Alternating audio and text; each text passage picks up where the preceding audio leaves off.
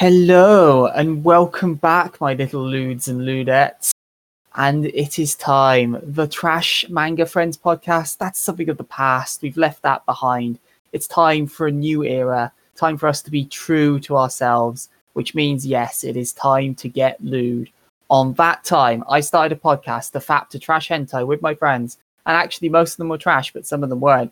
AKA Sex Rate 0%, Iron Will, Beautiful Virgins versus Sex Rate 100% Perverted Trash Hentai, aka the Trash Hentai Friends podcast. You know the drill by now. It's three people discussing one trash hentai series. Some are good, some are bad, but they're all gosh damn lewd and trash. Both of those. I am your Ahigao-in-Chief, Sean, and I am joined by the ultimate S&M pair of Phil and Mike. How are you both this fine mood day? I am moist in anticipation.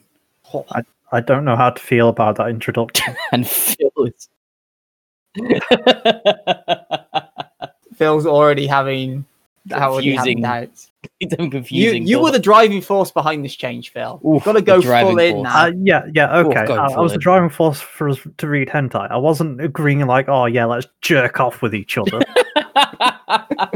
Let's just do it privately. Look, that's not what you said when we did the meeting with the soggy biscuit and all of that. You were full in.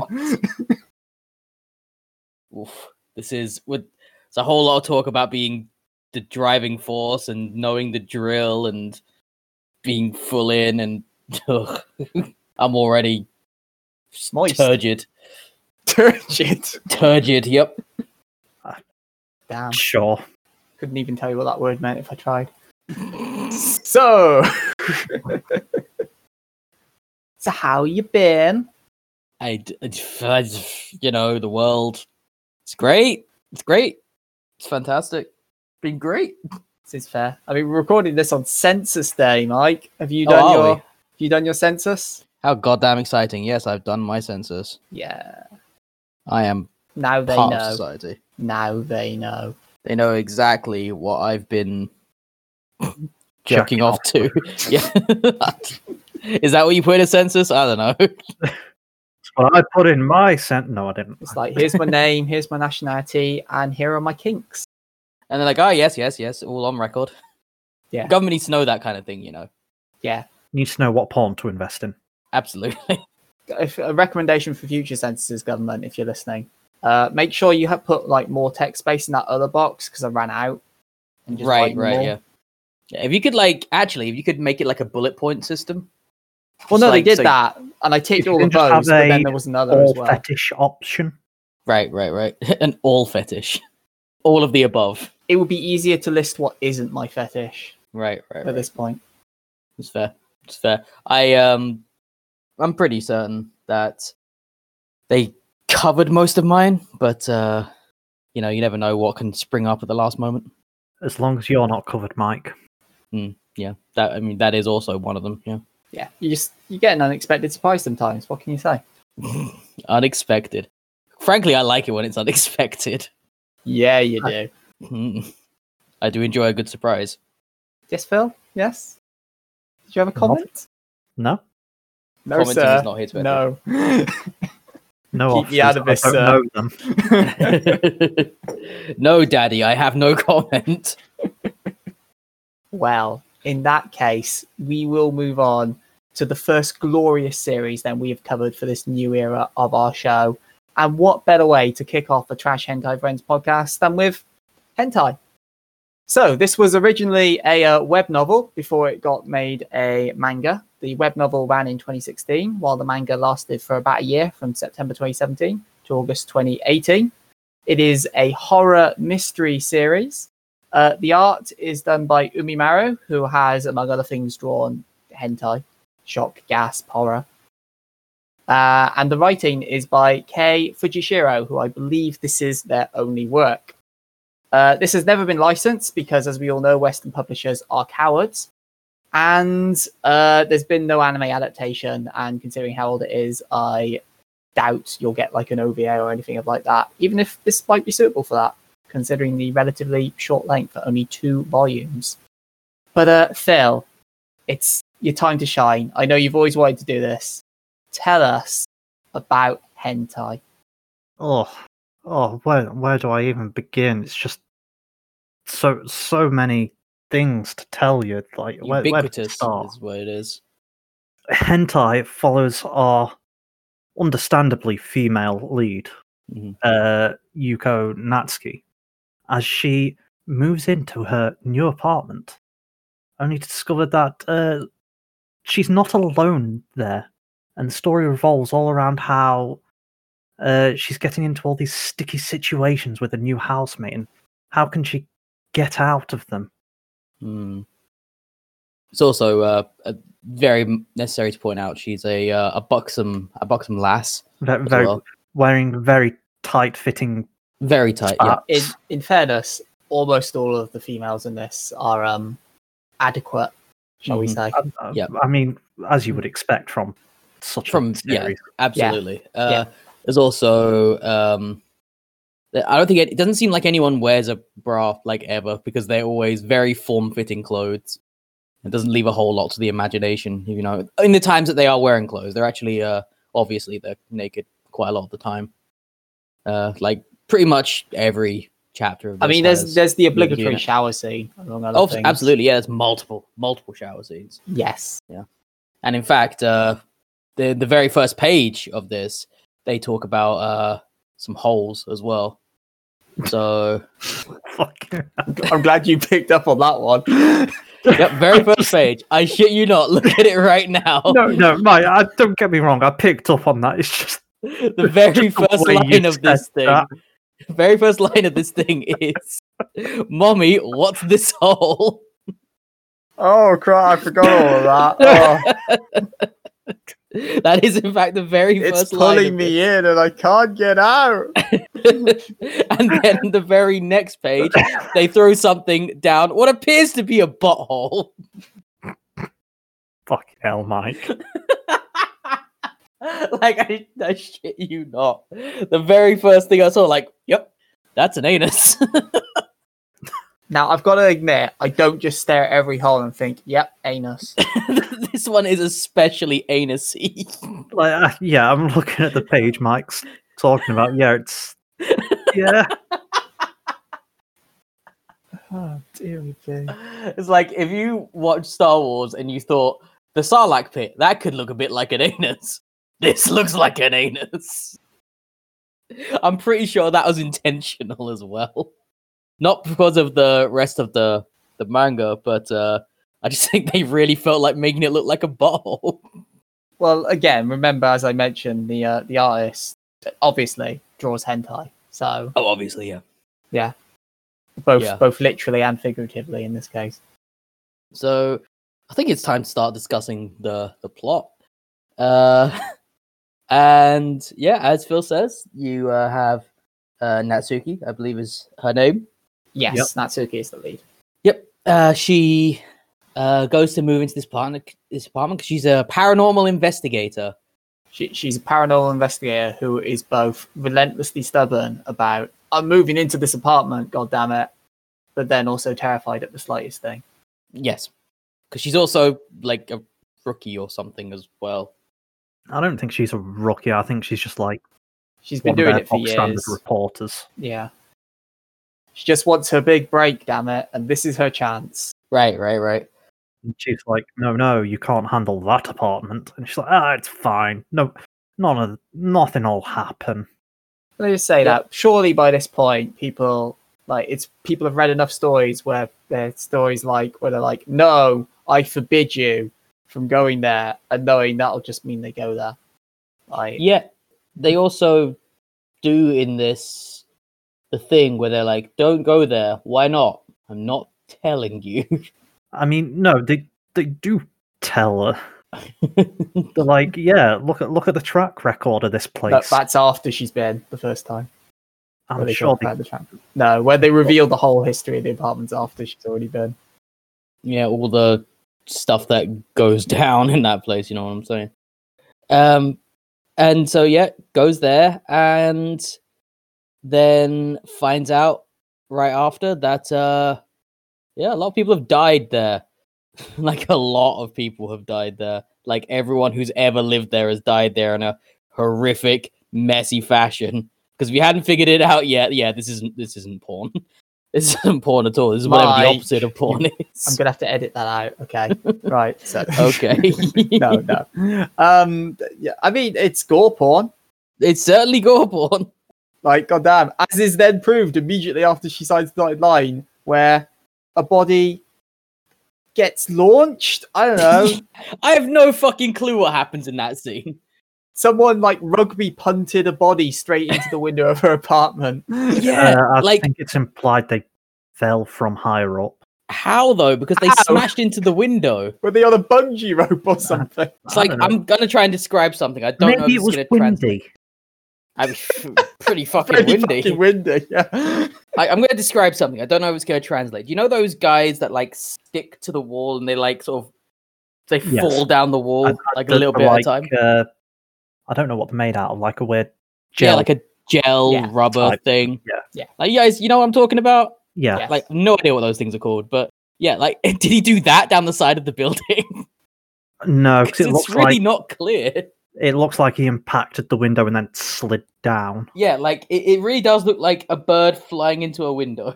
Yeah, at first I thought maybe a car, but it didn't really look like that from the side shots. It just literally looked like he's been yeeted into this window somehow. Absolutely does. I think we find out why later on. But Well, no, we Kind find of. out we find out the how of why they're dead. We don't Yeah, we find find out out- how that specifically happened. yes, but I'm assuming they are connected in this case. It's Wibbly wobbly. Woo. because this thing is hella violent. Like it's Oh The- god. Gotcha. like the title. If you don't know a lot about the nuances of the Japanese language, the I thought you were title of gonna this say thing. if you don't know about the nuances of hentai. Well, if you don't know about the If you're not nuances a person of culture and do not read prolific amounts of hentai, prolific amounts. For an amount to be prolific, god Fat damn. stacks. Just fat stacks of hentai. God, like yeah, because the title has like nothing to do with this. I honestly had no clue what the title was, like what had to do with it, because the title is literally just the word hentai. Like, that's all it is. There's no subtitle, nothing like that. And I only found out why it was called that because Phil, moments before we started recording, Googled it essentially, and like, oh, I guess that kind of makes sense. I wasn't in the conversation for that point, but I'm guessing it's because so hentai, while nowadays it's entirely used for like sexual degeneracy more than anything, Sure. it does kind. I think it originally just means more perverse in general, like no. which is sort of what this is. No. I mean, if you're talking about like perverse violence, that's what I was Yeah, thinking of. But apparently, I mean, Phil, go ahead and explain it. Well, so hentai, as the three of us would know it, is actually an abbreviation, apparently. Oh, Mhm. okay. I'm going to have to pull it up again to remind myself. Hentai Seiyoku is the full word, which basically means perversion and whatnot. But hentai, obviously, nowadays is just like, Almost exclusively means porn. Yeah, well, pervert, and it's used Yeah. in the context of sexual degeneracy. manga pornography. Yeah. But it has other meanings as well, particularly around metamorphosis and transformation. Oh, okay. Yeah. So I'm guessing it's the same sort of etymology idea as how certain root words in or certain words in English have the same root words but mean completely opposite or different things, like the word awful and awesome kind of thing. Same root words, but they've evolved over years to mean different things. So in many ways, this is essentially like the reason. So like Pupa has a title because again, it's about metamorphosis and all that. But obviously, that's an example that's familiar to us in the West. Whereas the more classical definition of the word hentai is not something we're familiar with. So. Yeah, so No. if you're ever finding some fat material on a night, just look up the most horrific shit possible. And Hentai there and you go. Pupa. Yeah, there you go. You got are yourself some Quite happy a few fun time. similarities between the two. There is a lot of similarities between the two. Yeah. Generally, the grotesque twisting art is like Like let me be blunt here, because a couple of episodes ago, back when we covered Record of Ragnarok, you Mhm. guys were like, "Yeah, this is gory and graphic," and I was like, "Nah, mate, what are you talking about? This this is gory and graphic. I want to clear something up about the previous episode, the one you're talking about, the Record of Ragnarok. I thought it was gory. I thought it was graphic, but not in the sense of like this, where it's just like grotesque, visceral all over the place. Definitely not. I thought that was graphic in its own way because it doesn't really set itself up to do that. So that was like surprising graphic, surprising gore, where like you were just having this standard shonen-esque fight, and then all of a sudden it's like, oh, that's some bones jutting out at wrong angles, and that was. Are you saying you weren't surprised at some points by this? Because I think this is by far the most graphic thing we've ever. Oh, I'm not saying I wasn't surprised by it. I'm saying it was to be expected. Based on like it establishes that this is what we're in for very quickly, is what I'm saying. Sure, yeah. But even then, like, so there's scenes later on where we haven't got to what the supernatural element is, but basically you start seeing people's heads being twisted and popped off. God, I was like, just like going through some of the violence. It's like twisting body parts off. I don't think you even need to go that far for it to get that graphic. Like at one point, pretty early on, isn't there like a corpse covered in maggots and stuff drawn in pretty gross amounts of detail, like a desiccated corpse which is busting open at the seams with maggots pouring out of it. It's like, oh. Yeah, so that's one of them. Another one is you even get a scene of, and when they were like setting this up, I was like, they're going to do that, aren't they? Yeah. You see a girl piss herself, quite literally. Well, yes. Yeah. Which yeah, okay, so I mean, we could have included that in the intro. Like, could have had like a piss fetish thing going on, but no, like it's also in the scene it's in. It's pretty understandable. Yeah. Oh no, I was like, yeah, that makes sense. Yeah, makes sense. That's probably the least graphic thing in that scene. Yeah, you don't even have anyone drinking it like a respectable hentai. I'm sorry. Can't do that in Britain, Mike. That's illegal. No, you can't. That's not the Queen's porn. God damn it! You can't film that in Britain. No, you can film it. You can't distribute it. Right. My apologies. Got to get the law right, of course. I don't want to get arrested. I mean, you can't distribute anything these days. What with Pornhub's lockdown, but anyway. This is why I go to hentai websites and see horrific There's shit. no restrictions there. Famously, Japanese porn has no restrictions. Fine, you just use tentacles instead, and it's fine. Yeah. No need. This is a bit of a side note here, but I find it the whole history of eroticism. This is the April Fool's episode, Mike. Side note, however fucking much you want. Japan's history with eroticism in general is fascinating. I mean, like one of the oldest, like, if not the oldest piece of erotic art is literally a woman fucking an octopus, and yes, it's like Fisherman's Wife or something. And so what it's done is they went from that to really graphic porn, which they're like, no. Morally speaking, we can't have you having that. So you can show it if you pixelate it. So then people moved on to tentacles because they were like good stand-ins and you didn't have to censor that. But then they went, no, your tentacles are becoming too penisy. We need to censor these tentacles. It's crazy how, because a lot of the reason Japanese pornography and all that is the way it is because of how in the closet they are in regards to some of that. Like, absolutely, you can't show that. Yeah. Can't show that. So by going so repressed, you now have this insane explosion of, well, hentai and all the other depictions you see traditionally and from the rest of the world depicting absolutely, Japanese porn. Yeah, it's interesting to say the least, but it's very much, if they weren't so repressed, they wouldn't have effectively forced innovation. Created innovation. It's like, oh man, we need to innovate to survive. Like, yeah, you do. And it's really inspiring. It shows the power of the perverse human spirit to carry on through tough times. Oh, man, if you're horny, you can do anything. Yeah, sure.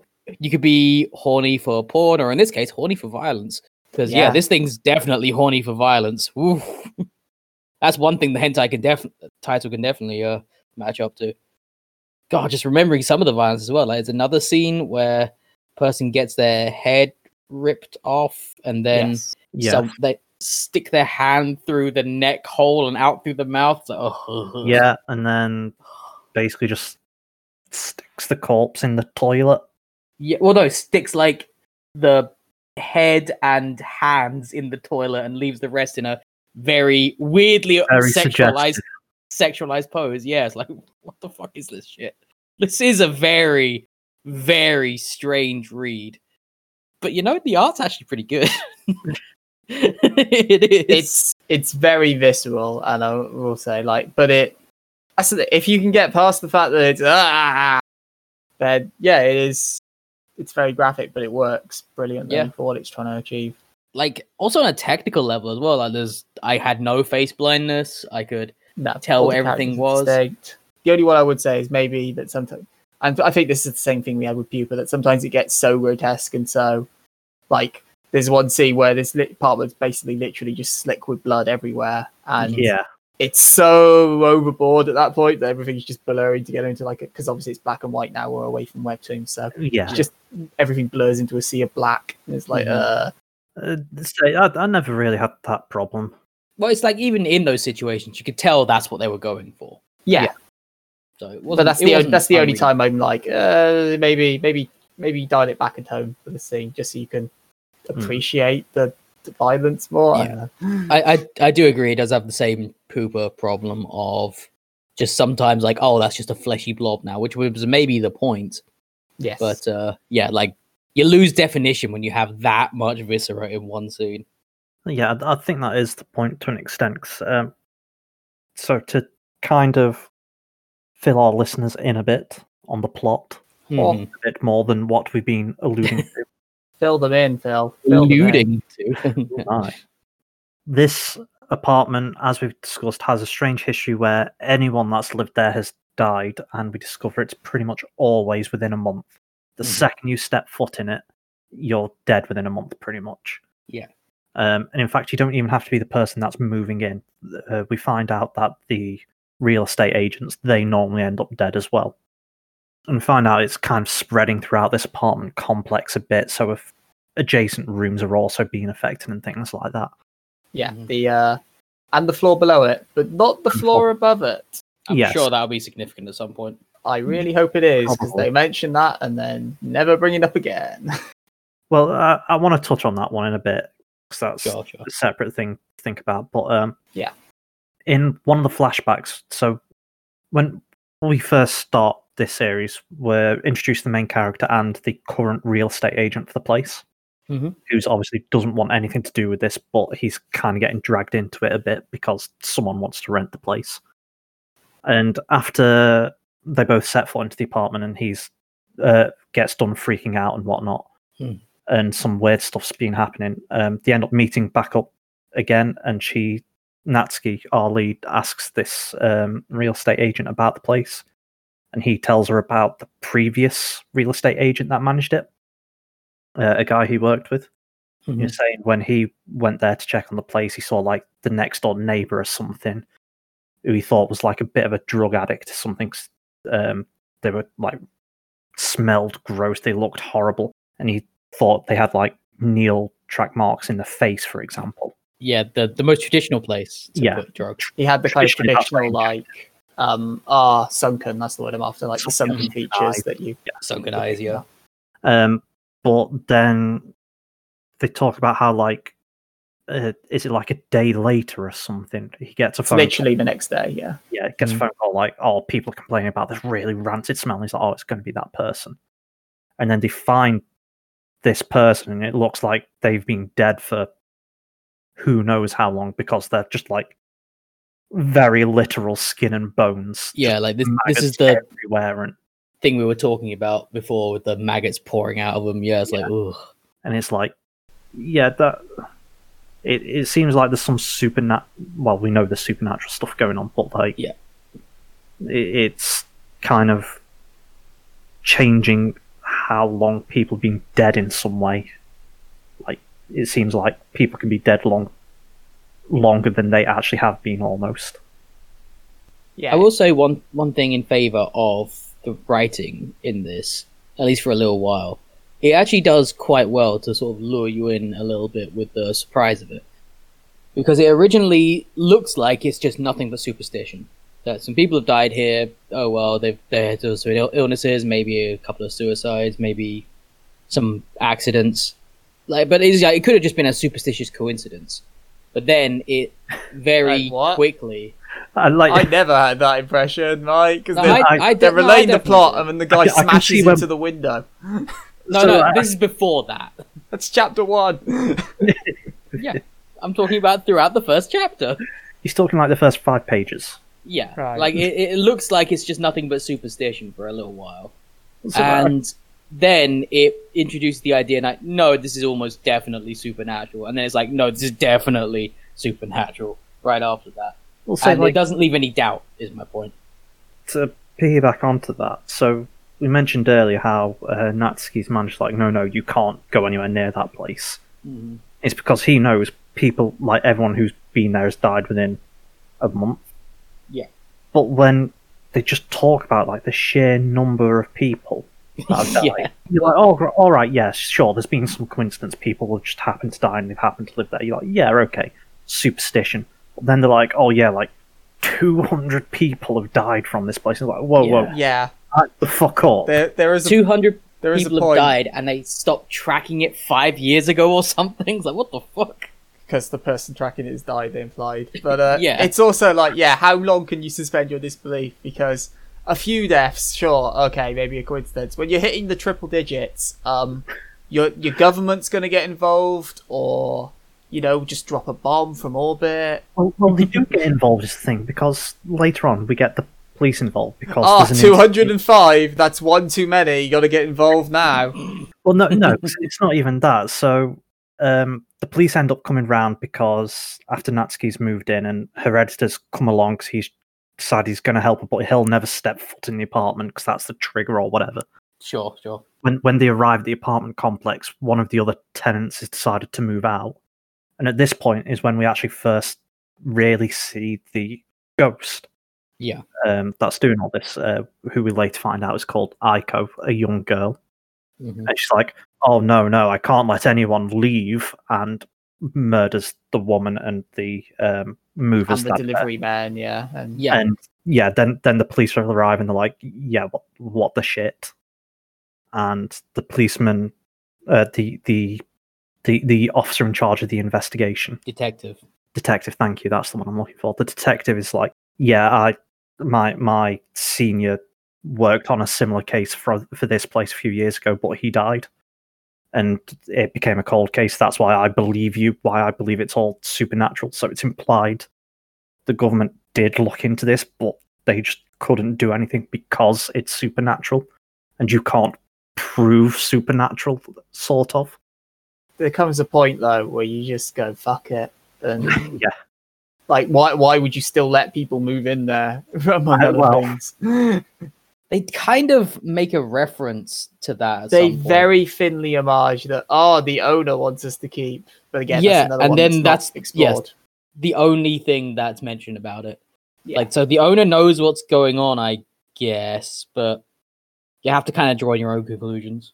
To make this clear, so for people listening, we've read this is a 2-volume series. We've read volume 1 because it's the only one that's been scanlated. Volume 2 has not been scanlated, so we've only read the first 10 of 23 chapters of this. Yes, because we would have read it all if it had been out, but it's not. So yeah, whack. I mean, I'll tell you the one thing that did do a good job of faking me out, because obviously that's the first time it's all mentioned that we actually see Aiko in the flesh. Up until this point, because of the variety of deaths have happened. What? In the spirit.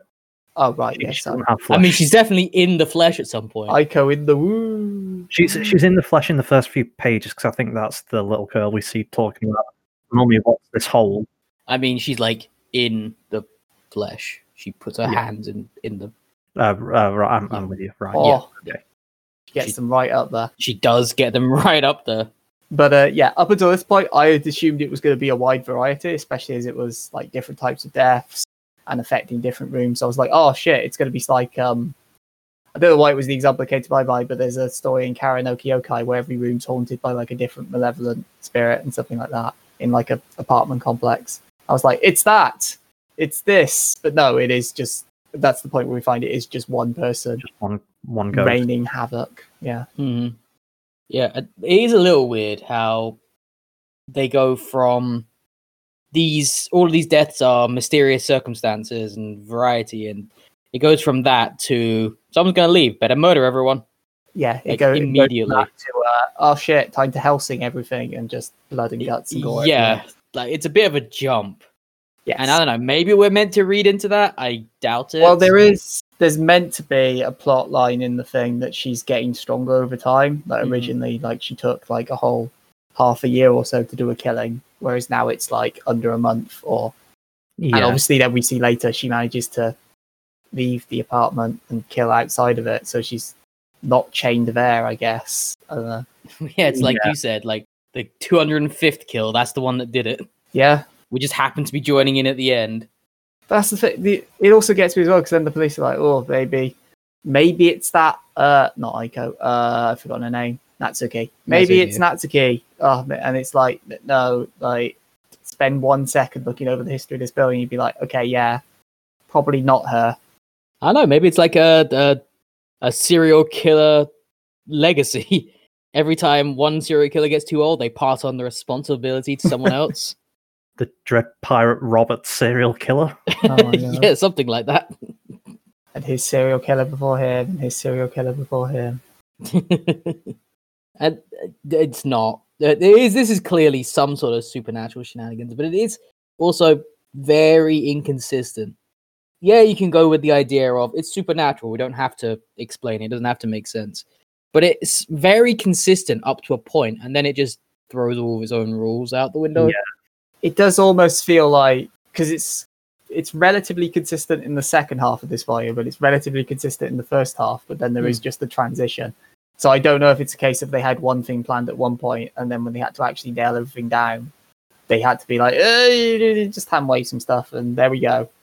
I mean, it's possible that this is all some sort of red herring clue thing for the second half of the series, and we find out there's actually 2 spirits in here or something like that.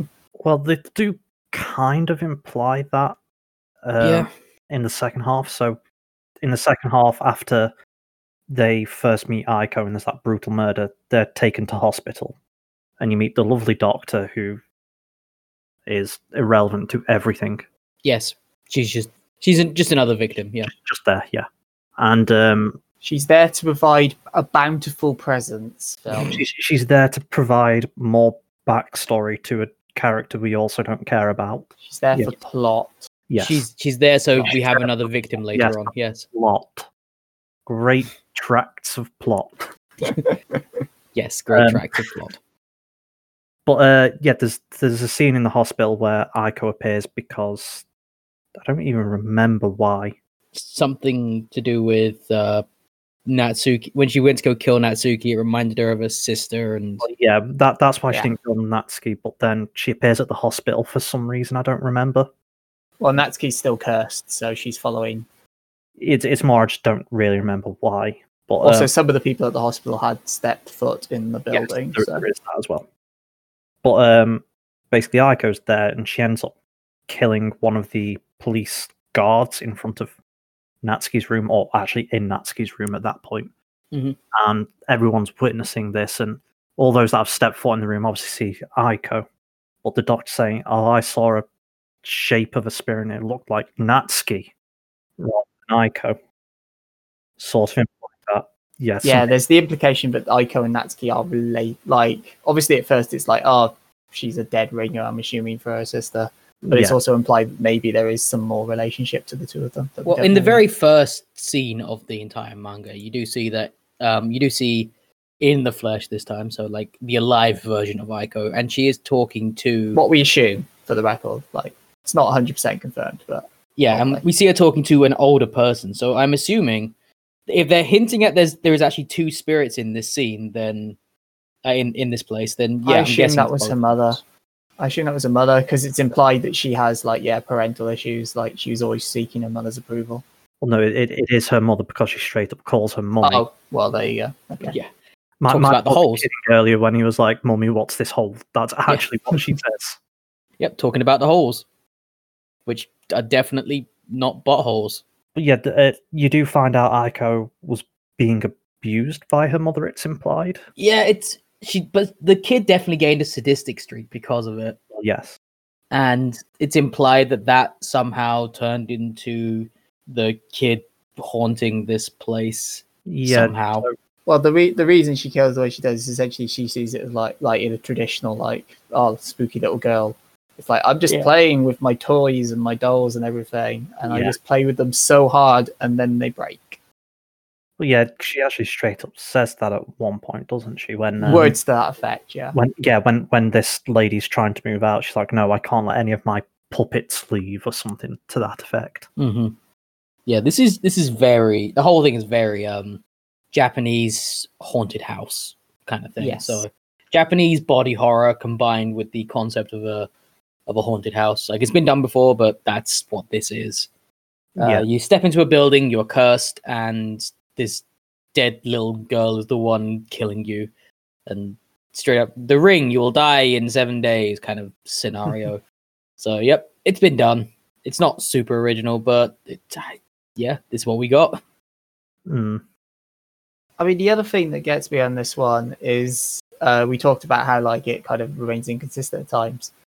I always find it hard to pin down in this one how exactly, to what extent people are aware supernatural stuff exists. Because, so for among other things, for example, their editor, who becomes more into the story after a chapter or two, after she's signed the contract and is now cursed, as it were, he has a prayer beads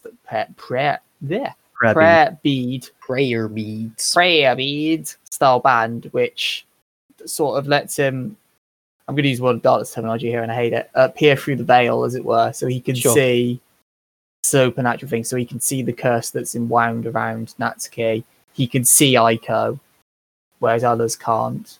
Yeah. Well, it's implied, I guess he did some sort of training or something, because he explains to Natsuki he went to investigate the apartment years and years ago before she started working there. But apparently, the second he stepped foot on the... He took a step and was like, fuck this shit, I'm out. Yeah, he was like, no, I'm not touching this. And then he went, I think he said he went and did some training or something. I think it's kind of implied Buddhist training, sort of Shinto exorcism type thing. The point is more, so that kind of leads into the idea that some people are very much aware that supernatural things happen, and there's another one where the nurse from earlier talks about how they'd observed a previous victim of Aiko in the hospital bed acting in a supernatural manner, so escaping a completely locked room that they couldn't do, floating off the bed, wounds appearing out of nowhere. But people are still like, no, supernatural, that can't exist. It's like, you have proof. In the case of the doctor specifically, she does say, obviously, the guy escaped from a room which no one could escape from, which I find quite laughable in general. Mm-hmm. But it's basically just, no one's aware of a way to escape this room. It's not to say no one can.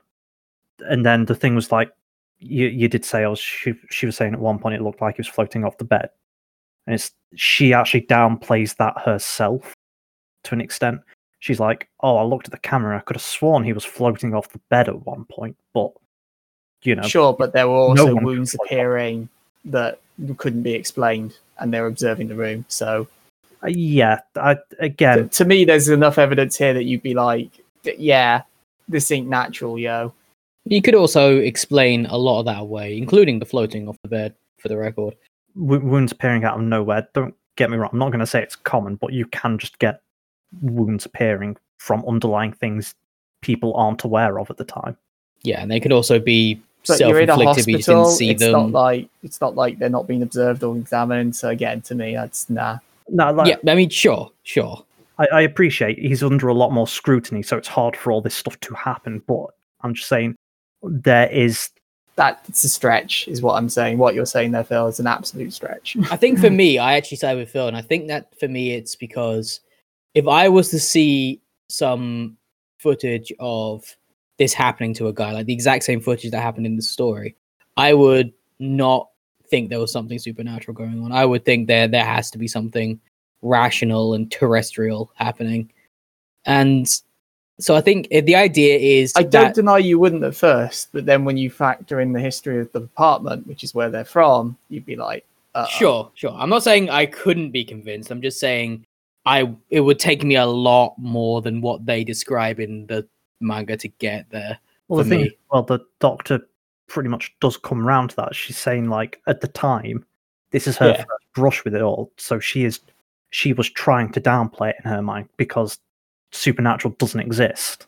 As you say, like, why would anyone be floating magically? That's clear. I'm just tired of something like that. Well, that's the thing. I'm thinking, like, it's hard to tell to what extent people believe in the supernatural in this. Well, I think they believe in it to the extent anyone in our world would. I think some people believe in it a lot more than others. And I think it's implied here all these people probably, at this point, they all believe in it because they've all had that close an encounter with it that they can't downplay it anymore. They can't ignore it. Sure, but this has been going on for so long that other people would surely... Again, it's always insane to me that no one's actually gone, yeah, wait, what?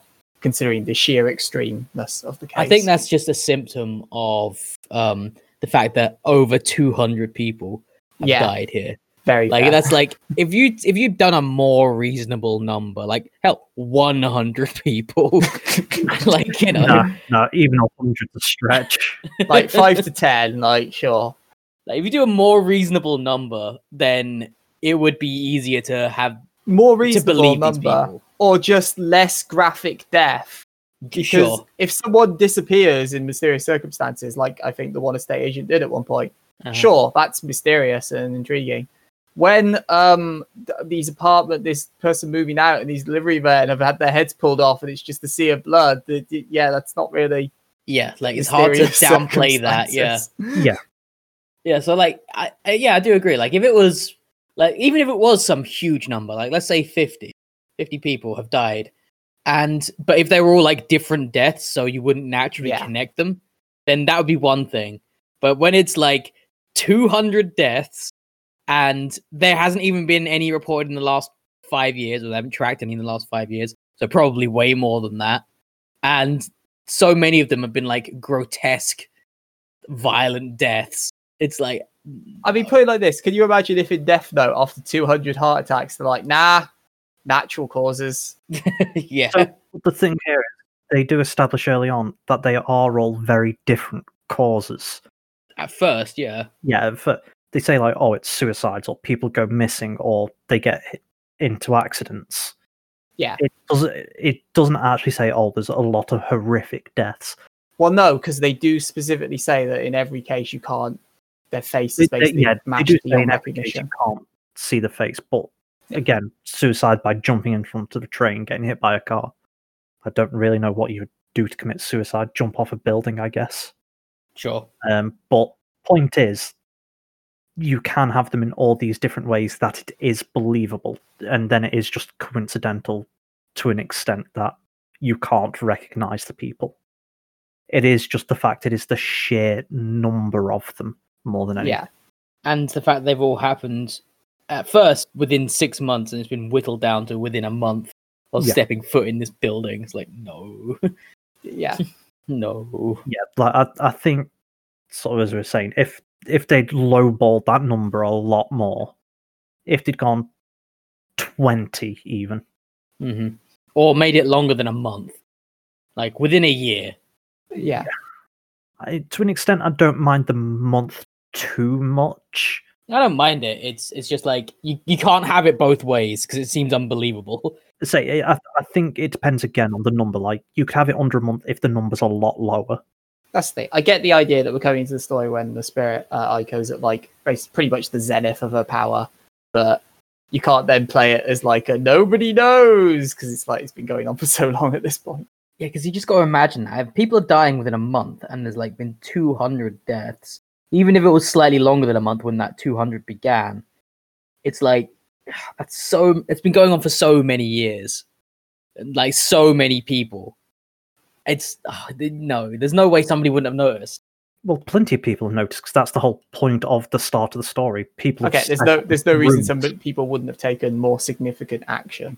Sure, yeah. I mean, that's what I do you meant. consider more significant action? I don't know. Just Not burning selling the the place place. Yeah, not allowing people to ever move in there. Well, the government apparently can't for some reason. I don't know what the. No, they can. They don't explain it very well, but for some reason, the owner of the place mysteriously wants people to keep moving in. I'm sure that's relevant, but it's never explained in what we read.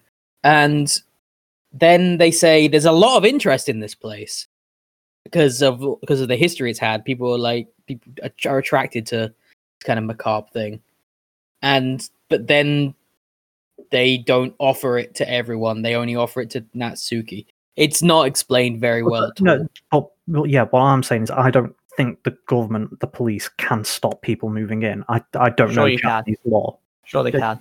You just do it. That's not how the law works. You can't just do it. You need a law to say you can stop. You have paid attention to politics the past 5 years, right? You can Have do you paid it. attention to Japanese politics, Sean? It doesn't matter, Phil. It's anywhere in the globe. If the president says you can't move in, you can't move in. The end. There needs to be a fucking law that says that. Is the point, and I You don't can know. make them up. Honestly, the whole Japanese legal system blows my mind because I learned when I was playing Persona 5 on my stream, twitch.tv/Persona, there was a moment in it where they explain that the Japanese conviction rate is like 99%. Yes, I was like, that can't be right. And I know that's right. It's like, fucking hell. it's right because they force confessions. Yeah, like, so the whole Japanese legal system is an enigma to me. So who knows? Maybe they could make it a law. No, I'm not saying they couldn't make it a law. I'm just saying I don't think they have a law at the moment. But I don't know Japanese law myself to say for definite. Sure. The whole thing is incredible to me. It's just another thing we don't understand, culturally speaking. It's probably a fair bit we don't understand, culturally speaking, this. Because that's the problem with Japanese horror. It's so very different to what we would consider horror. It's not subtle, but it is. It's the best way I can describe it. It depends. Yeah, it depends on the way you're going for it. Like, I know Pigpen wasn't technically Japanese, but there are two schools of horror. You can either go all in on having it be a gore fest nightmare like this and Poopa do, or you can play like the more Stephen King way of like slow building, forbidding stuff. Set in Maine. Yeah. Yeah. The Stephen King universe. Another tangent. Everything happens in Maine in Stephen King universe. Well, at one Fucking point, half of them everything. were meant to be related, and then they just never went through with that because that's stupid.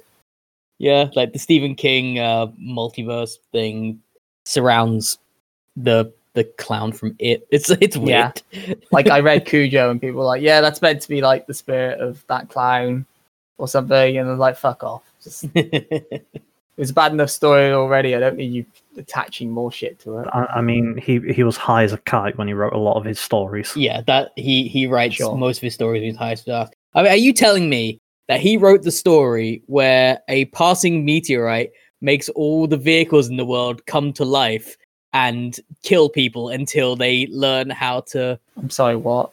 Yep, this is a thing. It's called Maximum Overdrive, I think? I believe you. I've already read a couple. So. A passing meteorite causes a wave of radiation, which causes all the vehicles in the world, so like cars, lorries, vans, vehicles specifically, not other machines, just like vehicles, to come to life and murder people until the people start to understand that the only thing the cars want is to be fueled up, at which point they drive away and are never seen again. Stephen King, everyone. And the meteorite passes and all the cars go back to normal. Oh my god. Fucking Stephen King, everyone. Cocaine, it's a hell of a drug. I mean, hey, that's how you solve like the fuel crisis and all that. They just all drive away, and then there you go. Gone. They full on Birdemic drive away at the end. They're Just in leaving. GIF form. In GIF form, yeah. Very poorly rendered GIFs which freeze every now and again. Oh my god. Fucking Birdemic, that's a hell of a drug. Yeah. I've never seen the sequel. We should watch Birdemic too. No.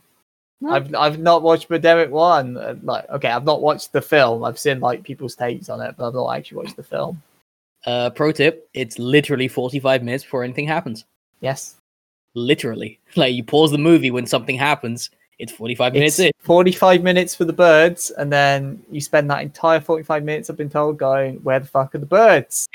Can we get on with it? When's the plot going to happen? And then the birds appearing, you're like, nah, let's go back. Let's, take us back to that time. Nah, I don't know what you're talking about. When the birds attack, that's fucking perfect. Like if you are willing to sit through 45 minutes of absolutely nothing, then watch Birdemic. It is beautiful. And you can't just skip those first 45 minutes. You gotta watch them. You gotta do your time before you get your dessert. You know, you gotta get through the vegetables before you can have dessert. Because it is a beautiful mess of a movie. They had a budget of, I think it was $10,000, and they spent it all renting a car. Yeah. It's fucking But yeah, from a beautiful mess of a movie to a beautiful mess of this trash manga. Yeah, because I think okay, so this is actually not bad, this manga. No. It's not bad, but it also has the very manga habit of like, all right, get on with it then. It drags a bit in the middle section of it because it's just like it gets to a point where it just starts introducing characters left and right. And yeah, there's this angle like when they're all meeting up in the hospital, it's like, oh, this is it. All of the players are involved who've been affected with this spirit over the last 5 years, of which half of which you've only met like 2 pages ago, and you're like, okay, sure. Yeah, because they get these people together, and essentially they have a mission statement of solving the curse before Natsuki dies. Essentially, is it? Yes. And so they get their own little suicide squad together, and they try to figure this thing out, and they get together some seemingly innocuous, unconnected clues, and they're going about trying to figure shit out, and they don't do anything. Do they even get any clues? I think the extent they found is she was called Aiko. Yeah, she was called Aiko. There's not that many clues. Yeah, it's like that's all the clues they've got. No. They have a few more. For some reason, it's not affecting the 3rd floor. They have that. Sure, we don't know what floor that lady that was moving out was on. That was what I was going to point out earlier. She's on the same floor as the apartment, so floor 2. So 2, okay. Yeah, I think they do actually mention floor 2. So we know it doesn't affect the 3rd floor, and we know that before that there was a factory that burned down. Yeah, 20 to 25 years, whatever was there beforehand, burned down. I think that was another apartment complex, yeah. And there was only one survivor. One survivor, yeah. Which annoyed the hell out of me because why didn't they... Because clearly that one survivor was the one who burned it down. So why didn't they talk to them? Because clearly this thing was affecting the previous building as well. I mean, you say that one survivor clearly did it. They didn't very clearly do it. I think it's very clear they did. Because they probably burned the place down because this little girl spirit was using it as a hunting ground. I'm not disputing that's probably what happened, but it could also have been a case it burnt down while he was out of the country. It's also worth saying they don't actually mention if that place was haunted before the burning or not. Oh, it definitely was. It's not mentioned, and I would bet it wasn't. But I bet it was, because that's how every single horror story goes. Yeah, but that's the origin of it. It burns down, and then that unleashes the spirit. Nah. That was built on top of a dead girl's home or something. Yep, definitely. Oh, it's an Indian burial ground. Got it. Yeah, it's essentially that trope is what I'm thinking is going on here. And so stuff keeps getting built on it. For some reason, the little girl is desperate for nobody to leave. We haven't figured that part out yet. But then whatever gets built on there, she haunts, and then she kills people who step foot in there. And then eventually, horror movie style, somebody heroically burns the building down, and they get to go free. They solve the issue for a while, and then somebody else builds something on top of it. No, they've just solved it, Mike. Can't curse a building that's not there. Exactly, but then somebody else builds a new building, and then it's no longer solved. It'll be fine, because the ghosts will have gone while the building's been burnt down. Oh, they just get bored and walk off? You know, that's how ancient Indian burial grounds work, right? Totally. So yeah, that's what I think's going down here. Like I don't. It's kind of feeds into my whole point earlier of how this isn't a super original story. Like if you know anything about the classic horror tropes, then you can see what's happening a mile off. And it's a little bit annoying that the characters can't, because you're given all the same clues that they have, right? And so you're thinking, okay, if I was in this situation, I could follow these clues to this conclusion. But they don't, like ever. They just stand around and talk. They don't follow up on any leads or anything. We're disagreeing over what we think the past happens. I think it's fair to say that they would disagree. Sure, but they're the ones, they're like the investigators. They're the ones who...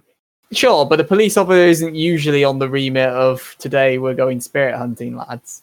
Well, maybe not the police, but the actual literal investigators, like the magazine investigators, the paranormal people. Honestly, actually, I'm of the opposite opinion almost. Like, why is it that the paranormal investigators are the first to discover, oh, the previous place burnt down and there's only one survivor? Surely police investigating the 200 murders. Oh yeah, that's a big issue. Yeah. Like, surely they should have been like, yeah, this place, well, we said someone should have cottoned on a bit more than they clearly have. Surely when the guy in previous person investigating dies, you're like, that's very suspicious. Yeah, like, what do you mean 200 other people have died here? Oh, and the place before this burnt down and only one person survived? That's a bit weird. And the police officer investigating it died? That's a bit weird too. It's like, yeah. Yeah. It's this thing has... How far can you suspend your disbelief? Yeah, it's an epic amount of hand waving. Like an epic amount. But I guess that's kind of a symptom of the whole haunted house genre. Because the whole idea of a haunted house is this thing's been haunted for however long, and anyone who goes in there dies. And never at any point do you have any discussion of why hasn't this been investigated. Well, this is why you stick the haunted house on a hill in the middle of a forest, so it's all rumours. Yeah, exactly what I was about to say. The main problem with this is that it's just an apartment building in the middle of a city. Well, see, it's not even that. It's because the fact that with a haunted house, you don't have 200 people dying. Or if you do, it's been over like the last 600 years or something. Yeah, I was going to say, it's over a much longer time span. Yeah. So it's just like, oh yeah, it's just very coincidental. Yeah. And that's how the rumor starts, effectively. It's like, oh, well, these people died. Oh, spooky. It's like, yeah, but it happened over 200 years. One person dying a year is not... Yeah, like, over a long enough period of time. It's over a long enough scale that there are no records necessarily for it, because... Well, it's not even that there's no records. If you're just like, oh, yeah, the last 200 people... Like, it's kind of, at a certain point, coincidences do happen. Yes. It's very coincidental if the last 200 people all died, even over 200 years, but... Why are you looking at the last 200 years worth of data, I suppose? Like over a long enough period of time, any probability curve is acceptable. Yeah. So yeah, like that's what most haunted house stories thrive on. Whereas this has been like one a month for 200 deaths. It's like, what? Yeah, it's like, no, something's way too much there. Because like even if you ignore all the supernatural shit, if 200 people have died in one building for the last however many years, then the police are like, yeah, that's clearly a pattern. And they don't put one guy on that. You know? Like full-on investigation. You probably get the building inspectors out to make sure there's not like gas leak or some shit. Leak, asbestos. I don't fucking know. Yeah. Like this is not a conspiracy you can hide. I think so that's the main issue of this story. It's actually none of the story itself. It's the logic behind the story that's the bad part. So I think if you could, it wouldn't be too bad if, as we sort of said, you just cut down that number of deaths drastically. It would just make it like that bit more. You don't have to suspend your disbelief anywhere near as much. Pretty much, yeah. Like anything that could reduce that would be great. It's like everything else that happens, you're just like, okay, yeah, it's your stereotypical supernatural ghost story type thing. Ghost goes around murdering people. Yeah. You've got to suspend your disbelief for that anyway, unless I suppose you believe in that stuff. Sure. But it's like, yeah, that's fair enough. That just comes with the territory. Yeah. But when it's like 200 deaths and no one's doing anything about it, that's... yeah, like there's at a certain point, them asking you to suspend that much disbelief is a little bit insulting. Pretty much. So if you're capable of doing that, more power to you. I am not. It's a real issue. Yeah, we've pretty much hammered that point home, I feel, now across this entire episode. So, did anyone else have anything else they wanted to say about hentai? I mean, where to begin? There's Phil did that joke an hour ago. and yet here we are. It's full circle. It's narrative something. Symmetry, that's the word I'm looking for. But no, I've got nothing really else to say about this. Yeah, it's not terrible. That's the thing. It's not, but it's the more you notice the lapses in logic, the less invested you become when reading it. Mm-hmm.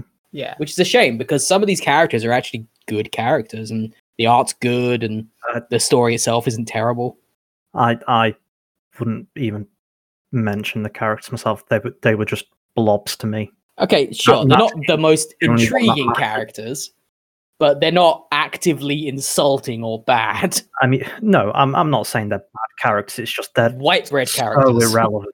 Yeah, they do enough. Like, considering the short length of the series, they do enough to kind of at least establish some of them, at least, and not make them just be completely faceless. Like, I like her journalist manager, and all that, and her he's story. like the only character besides Natsuki that's of any note to me. Yeah, Sure. I did get the feeling that, again, in keeping with classic horror tropes, they were introducing and fleshing out these characters purely so the story could kill them later. Yeah. Oh well, yeah. Volume 2 is going to be a murder spree, almost certainly. They're very clearly setting all that up. We get like we've not really talked about the side characters again because they're so largely irrelevant. Mm-hmm. But obviously we've got Natsuki, we've got her manager, who's the only other character of note in my opinion, at the very least. Mm-hmm. And then you've got his manager, who's like the manager of the publication they work for. Yep. And it's implied they have some sort of relationship in some way, like he's married to her sister. He's married to her sister, I think. Yeah. Like they don't ever outright say it, but it's clear there's some sort of personal connection there, and it's like, yeah, that's a death flag if ever I saw one. Yep. Like I can already call who the only survivor will be, and it's not Natsuki. It's no way it's Natsuki. She will die getting rid of the spirit, but there will be one survivor, and it's going to be the real estate guy from the beginning. You reckon? I do, yeah, because he's the one who's clearly going to die. So fair. So Yeah, reasonable, yeah. He's the one who's obviously flagged to die from the very beginning of the story. And as a result, he will be the only survivor. That's my hot take. If I'm wrong, I'm wrong, but I don't think I am. And I haven't read further ahead. I couldn't read further ahead. Can't. I don't speak or read Japanese. Unless you're holding out on us all this time. Yes, I secretly know all the secret meanings. You were holding it in, my God. All these cultural references that I clearly, definitely understand. Just edging us right here, you monster. Oof. Oh my. Oof, getting all hot and sweaty towards the end of the podcast as well. Which is just standard for me, but irrelevant. So, yeah, there's nothing really much more to say about it. The actual characters you are given are not offensive. Even the little girl spirit that's the one killing everyone, she is not offensively bland or boring. Like, she definitely has some personality. It would be easy just to make it a death spirit of sorts, but no, that they take time to give everyone personality.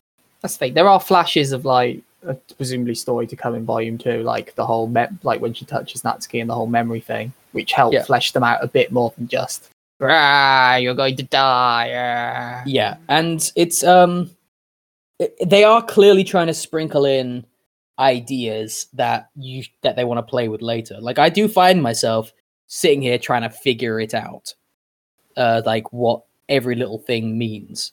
So in that regard, they do quite well. Like, the pacing is decent, apart from like a solid 2 or 3 chapters in the middle where they just don't do anything. Like, if you ignore those 2, then the rest of it, with what we read, is actually pretty well paced. And yeah, it's not bad. It's not good. Like, it's not. It's very white bread. It's very very whole milk. It's generic horror. So generic. Yeah. Like, I have read this story. I've watched this story in so many things done, so many movies done better. And it's unfortunate because you said this was based on a novel at some point? This was originally a web novel, yeah. A web novel, right. Okay, so yeah, like maybe this would work a lot better as a novel than it would a manga, just because you've got these visuals here. It really does hammer home the I don't know. leaps The in logic. visuals, again, like we've praised them a lot because They're do, good, They yeah. do elevate the Jesus Christ element of it. Yeah, like they are good visuals, but I don't know, maybe if you take out the visual component and allow your imagination to fill it in, maybe it feels a little more congruent with itself. I don't know, maybe. But yeah, it's fine. It's my main takeaway from this. It is fine. Phil, any closing thoughts before we move to the conclusion? I'd say I largely agree with what Mike said. It's not bad. It's just not good. I feel like when I was reading it, I just felt like get on with it a bit. It felt, I don't want to say like it was slow, but it was just like as we said, we've read a million things like this. You know where it's going. We don't need all this setup for everything. Just get to the plot, as it were. I think I understand what you're saying. Like, setup in itself is not bad. Obviously, you need some, but it's like you set something up, it's set up, and then they continue talking about it for a while. As I say, the big problem, I suppose, for me is just the fact they seem to spend so long on all these side characters, which, as I say, maybe they become a lot more relevant in Volume 2, but I just didn't care. Yeah. Like, oh, here's the doctor who looked after one of the previous patients. Like, oh, all right, but why do I care? Why should I care about her? She's gonna die. They're all gonna die. Sure, but at that point, why get invested in any horror? Well, that's the thing. That's the great trick of well-written horror. It tricks you into being invested in these characters so much so that you effectively forget that they're most likely going to die, because it draws you in enough to care about the characters and want them to survive. I've never got anything like that here. I was going to say, like, with some horror, it's, people will die, but it becomes a question of, like, who, how many are going to survive, when are they going to die, how are they going to die. This is just like, pretty much everyone's going to die. Yeah. As Mike says, I suspect one person will survive. I don't necessarily think it'll be the real estate agent. It could be. I could be wrong. I expect it'll be Natsuki. But nah, I'm sticking with heroically sacrifices herself to get rid of the spirit once and for all, leaving the only survivor as the real estate agent guy. Yeah. But the point for me is more like the doctor's irrelevant. The detective's irrelevant. The chief and the publishing manager are irrelevant. Mm-hmm. Like, I think the chief might have some... Chief has some little bit of relevance because he's had that training, so he can slightly fight back. The mysterious training, which he references constantly but never explains. Yeah, and everyone's just cool with that. Yeah, I kind of think like, oh, it'll be like, oh, I learned this exorcism ritual. It cost me my life to do it, but I will save you all. Yeah. Well, we do see him in one scene, like alleviate the curse of the real estate guy, so he can move around again. Yeah, to be fair, he says he doesn't have a lot of power, but no. Yeah, I mean, hey, maybe this will turn into what was it, Miruko-chan? Miruko-chan. Yeah, that, and it will just spin off into this weird exorcism story of how, maybe like, a 12-year-old girl will show up. And I mean, Phil, if people wanna check out Miruko-chan, right? Yeah, it's getting an anime. Much to Mike's delight, I'm sure. Yeah, great. I'm not aware of what season that's supposed to be airing at the moment. Not confirmed yet, but it's this year. So I generally bet autumn. Yeah, I mean, it took a bit longer, but our powers of getting stuff licensed are reliable as ever. Miruko-chan was actually one of the most notable ones for our Power Mike, because it was like half an hour after we recorded that episode. Yeah. So Yeah. Sadly, Record of Ragnarok hasn't been licensed yet, the manga. Oh, give it time. Sometimes... Sure, but I deliberately set up a joke on our Twitter to be like, it's going to be licensed by the time this tweet goes live. And it wasn't! And they failed me. Well, you know what? Like, sometimes it takes a little while to, get the blood flowing. Yeah, you got to build up. Yeah, you gotta do a bit of foreplay first, See, I was trying to think of a more subtle, relevant way to build foreplay into the thing, and you just went out and said it. I mean, that's the best way to do foreplay. Don't need to be subtle about it, just get it done. Jesus. Wow. It was a good run, lads. Sometimes you need a bit of a slow burn. Quite like this manga, maybe. Oh, sure, bring it back to the manga. Yeah. Ironically, there's not a whole lot of foreplay in this. It just sort of gets on with it. Oh no! I mean, I don't know. You could argue this entire first volume is mostly foreplay. Sure. You could argue that, I guess. Sure.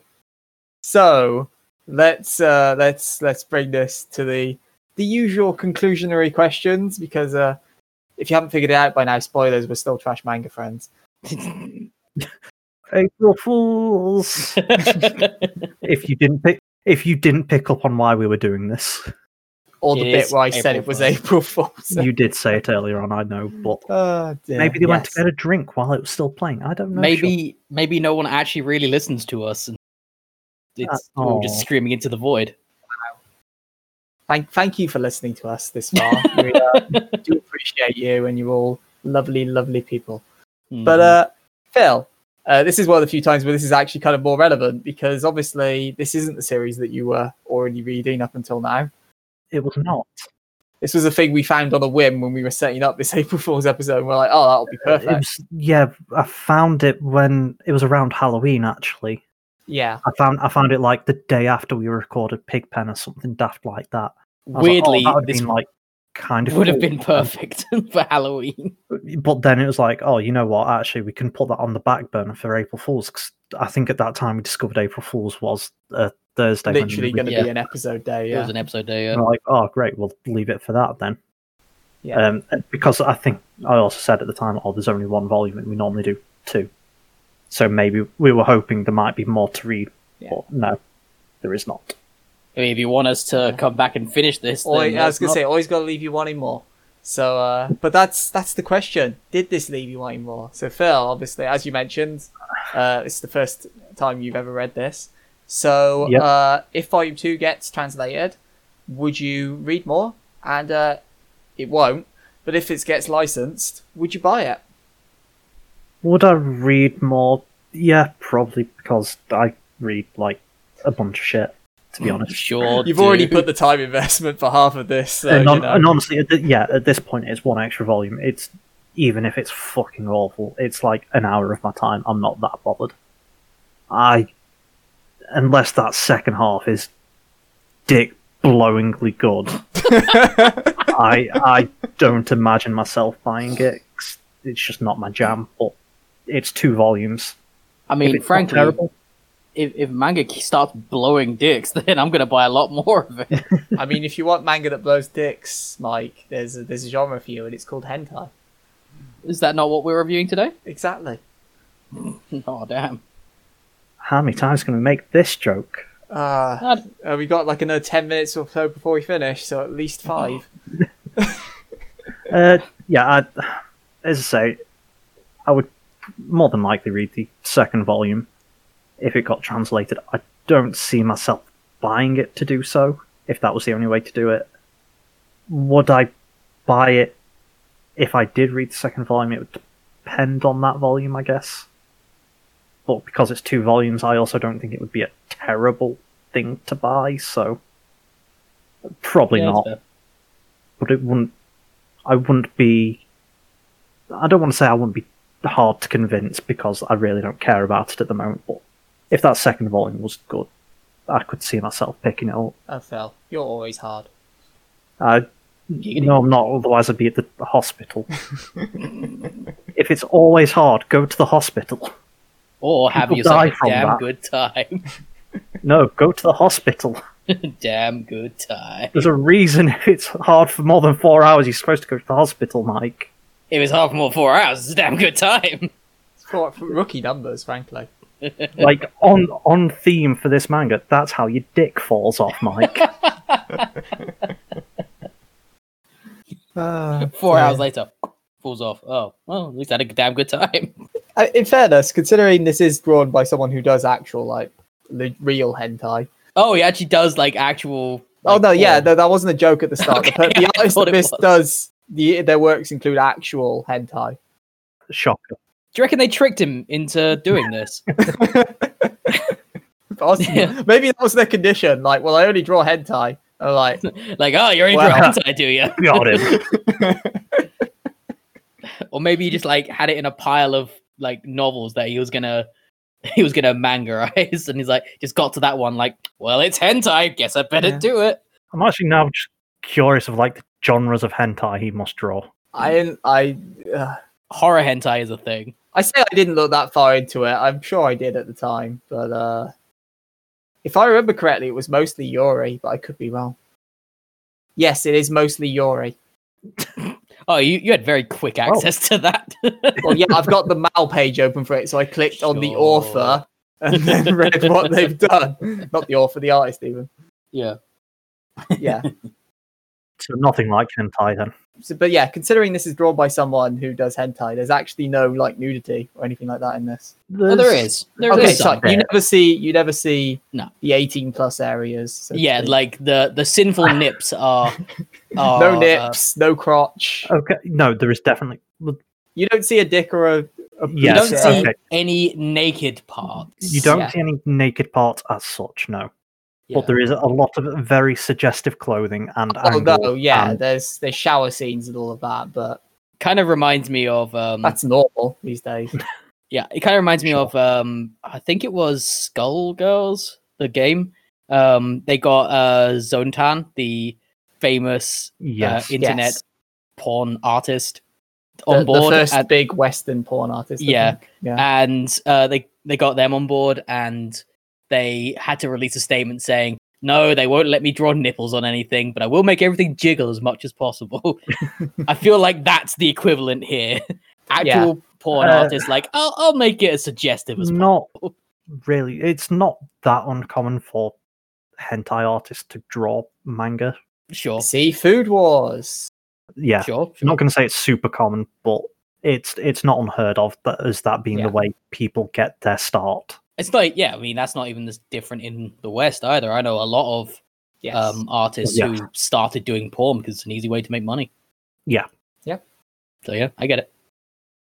But and speaking of things you get, Mike, Speaking of porn, would you yes. Would you get this if it was available in your local shop? And would you read volume 2 if it gets translated? okay, I'm going to read volume 2 if it gets translated because I just want to know if I'm right, basically. Like, I would be somewhat hypocritical if I didn't read the rest of this because I have watched this movie 1,000 times. That doesn't make you a hypocrite. Well, it's like, why would I watch that movie but not read this? Like, what Yeah. am I suddenly above it just because it's manga? No, not at all. So, like, yeah, I You read wouldn't this mind. because it was for the podcast, No, right? but I'm just saying, there's The nothing point is, about yeah. this I wouldn't normally Right, okay. consume. So there's nothing wrong with it as such, and I have no problem with your generic horror movie, story, comic, manga, whatever. So yeah, I'll probably read it. It won't be the best thing I've ever read, I imagine, unless again, like Phil says, it was the term you used, dick blowingly amazing. good. Well, something yeah, dick blowingly good, sure. Unless it's that. So It's yeah, like finger licking good, but you know, but better. but better. You ain't licking them fingers, that's for sure. KFD. Kentucky Fried Dick. Kentucky Fried. Kentucky Fried Dick.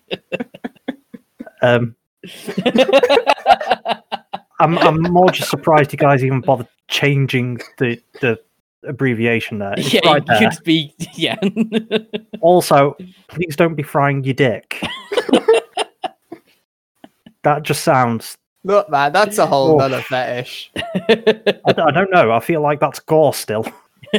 Okay, not Also fried it, raw, but but- like You know what? No, no, we're not. Moving on. Mike. Yeah. As for buying it, nah, not gonna buy it. Again, I basically, my opinion is basically what Phil's opinion was, which is if it turns out the end of this is actually really good, I would actually buy this. Nice little self-contained thing, but I don't see that happening. I think it's going to be fairly generic all the way through to the end, and as a result of that, there's just better things I can be using my money on, which is a shame to say because clearly a lot of effort put into this, and it could just be the source material just doesn't lend itself particularly well to the more visual format, but because it's not bad at all, and the art itself is competent, it's good. So it kind of does make me sad to say that I probably wouldn't invest my dollary dues in this. But as for reading it, I probably will. Yeah, I'm in very similar stance for me as well. Like, probably won't surprise people considering I was also pretty much the same way about Pooper. But having read all the setup now, I am actually kind of intrigued to see like how it plays out in the second half. Obviously, very violently and graphically, and with lots of murder will be the answer. Obviously, but yes. having built up, I'm now interested to see kind of what the payoff is. That being said, because of the person I am, I probably wouldn't read it scanlated. So, but I would buy it though. So, partly to see like what that second half is, and partly just for the talking point of like if someone comes into my room one day and just looks at my shelf of manga and goes, "Wait, Sean, are you reading hentai again?" And I'll be like, "No, I only read it once." Honestly, I would say I would actually be. I'm still kind of on the fence as to whether or not I pay for it because it will I be. would want to pay for it just for the balls of the publisher who went, "Yeah, we're going to translate something called hentai." And that was the other thing; you'd have to keep it as hentai. You can't just change the title. Can't change it to metamorphosis or something. Yeah, you can't be doing that. Although, side note, I was going to mention this earlier, but didn't. Now that we know what that title means, it's still got nothing fucking to do with the story. I think it's implied around her. Yeah, Aiko's kind of going through a metamorphosis in her powers. Don't agree. I think that's a stretch. That's my only real point, which is why I didn't really bring it up. But like, I think at best the title's a stretch, and is mostly just there it's to not put about as people in. metamorphosis-y as Pooper was. No, sure, not at all. But Pooper had more right being called hentai than this does. Right, I mean, I'm going to throw this one out there though. What if they throw a right curveball and the transformation's not for Aiko, it's for Natsuki? Sure. Ooh. I mean, yeah. I Yeah, thought you that'd were gonna say, well, they throw a right curveball and it they just just turns into fuck. porn later. And they Massive fuck. orgy. And then they fuck. Like, oh, it turns out this entire story was building up to an orgy. Who'd have thought? So, with that all being said, thank you very much for listening to the first and probably last episode of Trash Hentai Friends. I'm off to be arrested, I and mean, never say never. never say never. Who knows? Maybe another April Fool's sometime. Maybe in a couple of episodes. Who knows? I'm not even saying April Fools. I'm calling it now. At some point, we will review straight up hentai, just a regular ass episode. I'm Like, it's trying to gonna remember happen. what we've even read. Is there anything that's? I'm sure we've read stuff we've said is borderline hentai. Sure. Oh, I mean, tons. we've read stuff that had nudity in it, in bloody Minamoto's story. Yeah, like Yeah, there Genji was that, yeah. Monogatari Yeah, had a chapter that was literally titled "Bare Tits." Minamoto Monogatari. Sure. What did I say? You said Genji, which is the actual classical literature. Oh, it was right, sure. air sure. quote based on. Sure, we don't want to be conflating the two. Fair. But yeah, they had a chapter that was literally titled "Bare Tits." So yes. It's how much of an impression it left on you, Mike. You remember the title of those chapters. sure, it left an impression. It left, I mean, you could give it a few episodes, and you'll probably see just how much of an impression it left. But that's for a future episode. We haven't got there yet. But in the meantime, while you're waiting for our next episode, you can check us out on all of our usual socials. So, Mike, where can they go find you? They can generally find me on Twitch at twitch.tv/Berserker, BERSEKRER, where I play all the video games and things. And also, if you want to chat to me outside of that, you can probably find me on Twitter. That's at Berserker again, BERSEKRER. And I'll even throw you a bonus plug here. Now that Mike has sold out and has gone to the basic bitch game of streaming, if you check out his YouTube channel, it's actually updating now. There's like a semi-regular video series on there for the next It's the worst. however long. Yeah, for however long I can be bothered editing's to do great, it. Mike. Editing's the best, isn't it? I hate editing so much. You have no idea how hard I'm working to try and get someone to edit for me. It's the worst. You and me Hey, both, if you want to buddy. edit for me for free, let me know. No, my hands are full editing this show. That was more addressed at our audience, but sure. Yeah, you can edit for Mike or just simp for him and donate to him on That also works. twitch.tv. Phil, where can they simp you? Oh, simping me for Mhm. in their hearts while they're jerking off. I guess. You're watching porn, but you're secretly simping for Phil. You're watching porn, but you're like, oh yes, Phil. Make me read trash manga. The classic trope of walking on someone while they're jerking off and saying your name, like they're jerking off about me. Which I don't think anyone's ever done for the record, but sure, whatever. I mean, what the fuck would you do if you walk into a room and they're just there jerking it while screaming your name? You're like, It's like- Yeah, like this. You don't immediately go, "Hey, that's hot." You go, "Get out." What are you doing in my house? Yeah, I'm I'll calling let you in here. yes. I did this exact thing in a World of Darkness game. You Carry on. sure did, As you do. as he did. Yes. As I did, yeah. Phil, where can they find you? You can find me on Twitter if you must. If you That's must. right. At Phonaxian for all your hot jerking needs. And I am available at Slazer King, SLAZERKING, where I don't actually tweet too much at the moment, but hey, you can probably find me ranting and raving about something or other.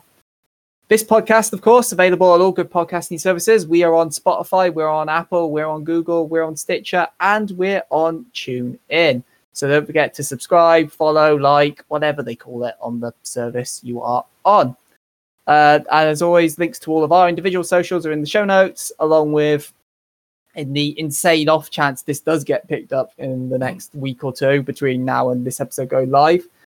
Sure, like, heck, if they've done it, I'll be like, yes, go out and buy it because somebody licensed hentai. It's about time. The balls of them. Finally, I can find hentai in my local bookstore. Damn straight. But I tell you what, you can also find next episode series in your local bookstore if you want to get a head start on it. So Phil, give them a tease. What are we covering next time when we return to somewhat normality of trash manga friends? Yes, tease us after all this hentai. Well, you know what? If you enjoyed that amount of bullying, you'll love our next series as we read Don't Bully Me Nagatoro. I'm gonna go take a shower. Yeah, get your gotta wash down after that hot, steamy mess of an episode. I'm gonna go jerk off. Yeah. So thanks. Wow. Thanks for listening, everybody. We hope you've enjoyed this different style of episode for April Fools. Normality does resume when we return April 15th to cover Nagatoro. But until then, thank you very much for listening. Please don't unsubscribe, and we'll see you next time. Bye. Oh God, bye.